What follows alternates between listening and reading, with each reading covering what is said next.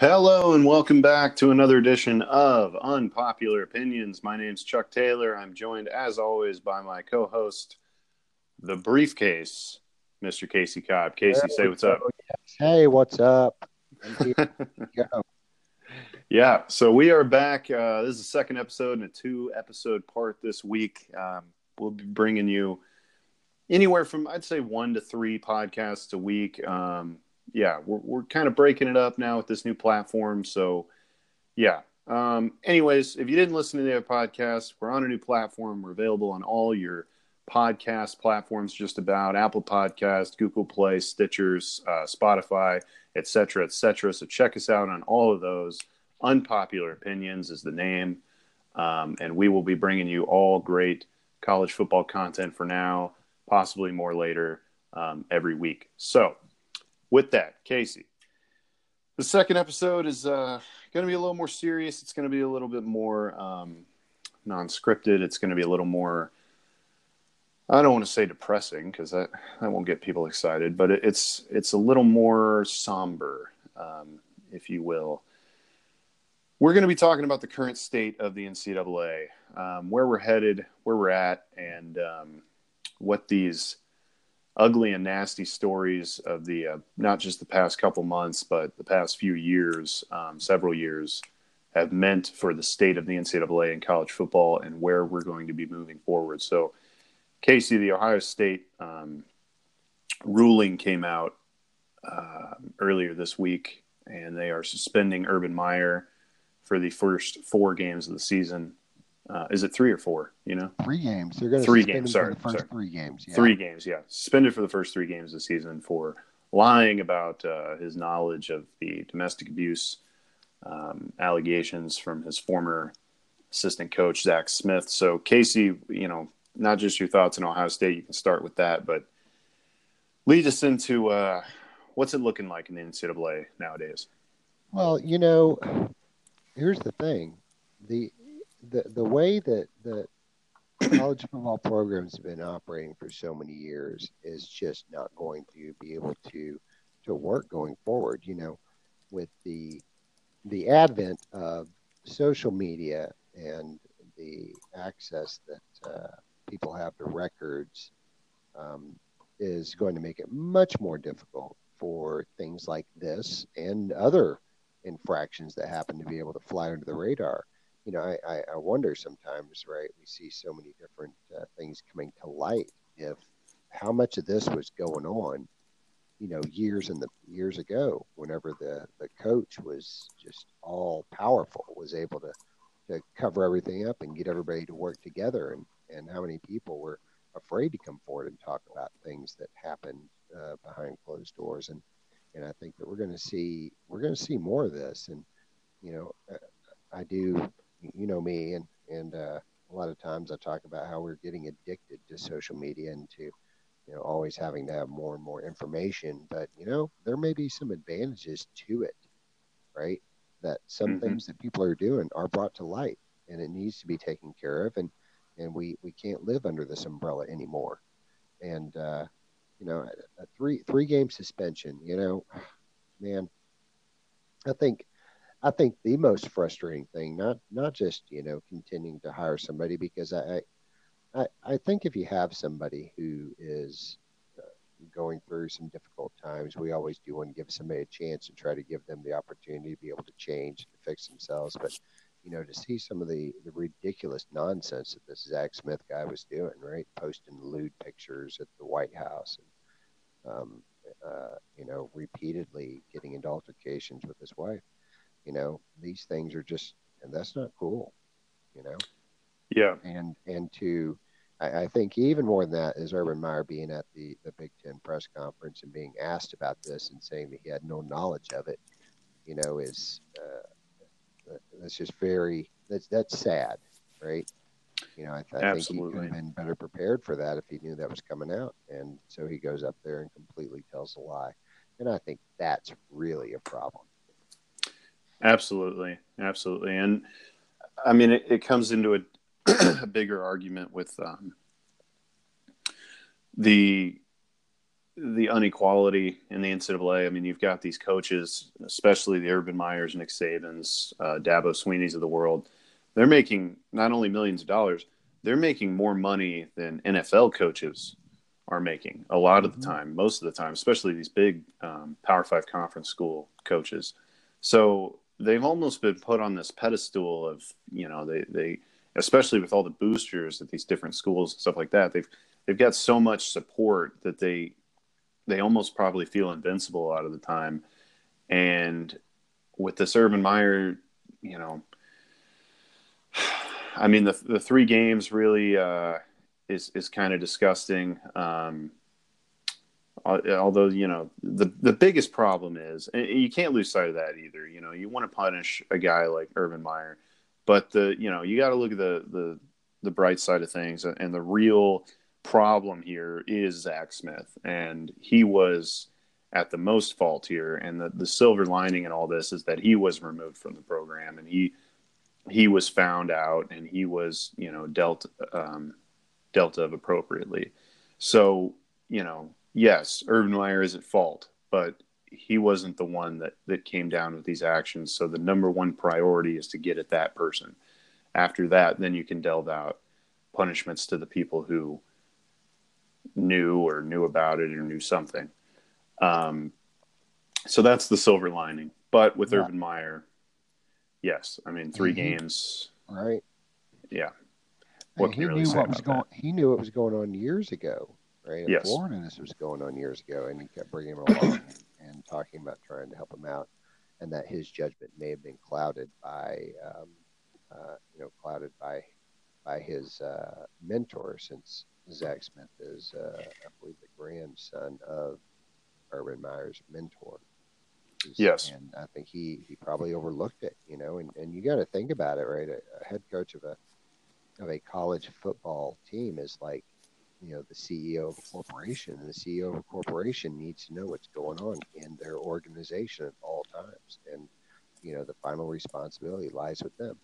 I think back to when I was working at a coffee shop that I shall not name on the air, but I was managing. And so whenever, the leadership above me came in and pointed out something that was going on that was not quite right, I was the one who had to take the responsibility for it. I can't stand there and say, oh, well, look at that. Chuck didn't take care of that. You know what? That's his fault. No, it's on me, because I am the one running the show. Absolutely. So I've got to be able to take the responsibility for it, and I've got to be able to go and be the one to fix it and take care of it. Absolutely. Absolutely. And I mean, more of it made sense once we found out that Zach Smith was this nephew or son of the mentor or whatever, because you really, at first you're like, well, why are you hanging on to this defensive backs coach or whatever he coached? Like, you can't find another one of the, why would, and then it came out, oh, okay. Well, now we have a motive. And things became a little more clear, but it's not just Ohio State. We don't want to pick on Ohio State. The University of Maryland came out, and that's something that's really disturbing. If you don't know, University of Maryland offensive lineman Jordan McNair passed away in a preseason workout. He was a redshirt freshman, and he collapsed on May 29th during a conditioning test, and he was, died a couple weeks later from heat stroke. So, I mean, this is just something you never want to read, but this is just, this is a different animal with the domestic abuse allegations, but it's just another thing is, with the safety related to football and the padded helmets and the concussion tests that are going on nowadays. And now you have something like this come out, especially at a Power 5 team. It's really disturbing how something like this can go unchecked and even happen at a program this large. It's really disturbing what DJ Durkin allowed to happen. Same thing with Urban Meyer. It's not all him, but he was in charge, like you said. He's the boss. He oversaw everything, and he needs to be the one to put a stop to it. And well, I was just going to say, anytime you anytime you have a player or something like, not even in the game, over conditioning is just, it's disgusting and it's disturbing, and it's sad that we have to talk about something like that. But go ahead. Yeah, they from what I saw, they literally had to have guys hold him up to finish the drills that they were doing. Like they're Yep. running, they had to complete a certain number of laps. They had to hold him up to complete it. And so this isn't like back in the even back in the 80s and 70s where you're just out there and running. I remember in high school they had us running when I was playing soccer, and there were times, dude, I'd just lean over to throw up. I was so hot and so sick, and Yes. we got to be careful in this day and age, you know. It's just a game. Even though we love this game and we get fired up and we're passionate about the game, at the end of the day, it is a game, and we got to take care of people. And having somebody have 106-degree fever and not being treated and not being taken care of like you should have, that's what is surprising. You got a huge university that's supposed to have top of the line physical trainers, top of the line medical people, top of the line staff members there to make sure that these guys are safe. And somehow this slips through the cracks and this happens, right? I don't get that.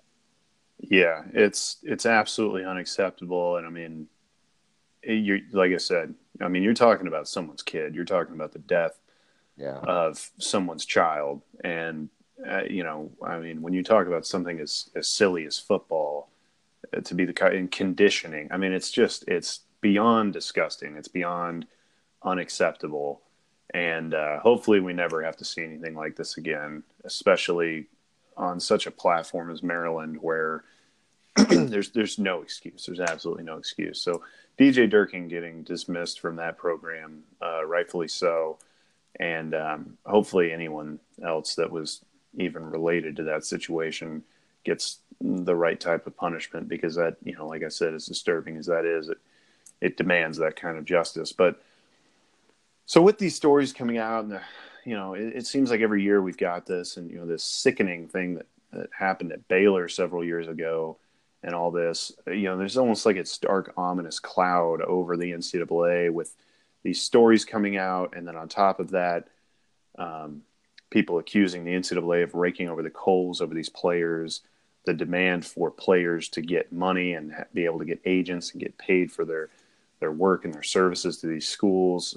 That's a whole nother discussion. But Oh yeah, we could go on in that one. Yep. yes, yeah, absolutely. So just I what say is pay your, them. I got to say it. I say pay them. Give them some money. yeah, We're not going to get into it today, but just I no, think they should.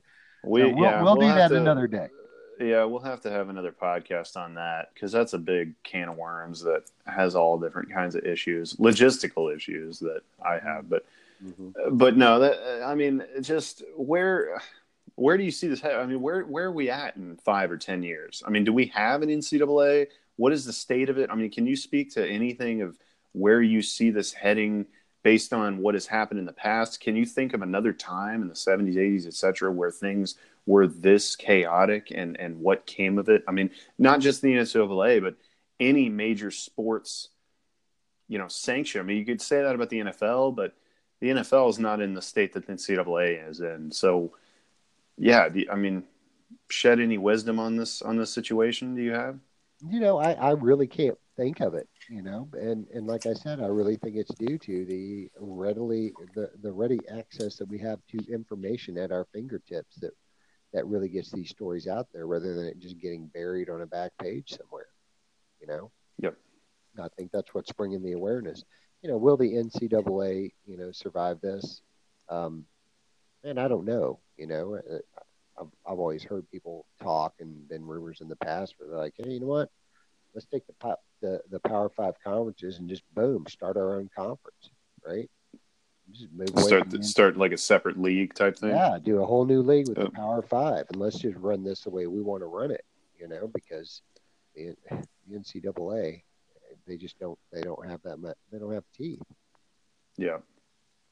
Well, when you're talking about the NCAA too, I mean, we're just talking about NCAA football, but the NCAA encompasses all college sports, obviously. So, Right. you can't, the solutions, some of the solutions that people are throwing out there are for, or they're catered to college football. Exactly. And they're not thinking about the big picture of, okay, well, the NCAA is a multifaceted, organization. It has, you talk about NCAA, you're talking about college volleyball, you're talking about college golf, you're talking about, you know, everything A to Z sports wise in college. So it's not as easy as, okay, here's a solution for college football. Well, okay, I mean, that doesn't help the NCAA. That just helps NCAA football. Um, and when you do something to one branch of the NCAA, I just don't know how that would work, how you could separate. And, I mean, college basketball, I don't know if you saw, but college basketball just admitted quote unquote elite recruits to have agents starting this year. Oh, Well, wow. but what constitutes an elite recruit? I mean, I don't even think they came out with what that means even. So it's just a tricky thing to me. I mean, I get that they're raking these kids over the coals with the money, but I mean, college basketball and college football are the only two sports where you have to attend school. And college football is for 3 years, college basketball is for 1 year. I mean, I just I don't really see a solution because they say, well, let them go straight to the league. Well, if you let them go straight to the league, that fills, the NFL and NBA practice teams are full right now. Some of these kids would be able to take some of these spots, but the majority of them are not ready to play in Right. professional sports, especially college football kids, especially linemen in college football. They are not ready to play in the NFL. They're 18-year-old kids. So they need a transitional league, and I think that's where the NCAA fits in perfectly. Um, it's everything around the NCAA that people don't like. So the solution that people raise to get rid of the NCAA or get rid of NCAA football and basketball and even baseball, I don't know if anyone's pushing for that, but that is just ludicrous to me. To fix it is one thing, but to rid of that I don't see a viable way that you could do that. I don't see it happening. I don't see the Power Five conferences moving away from it. But I do. What I do hope for is that when you look at what the NFL is doing as far as like and then they may have a little more clout, right? Is when somebody has a character,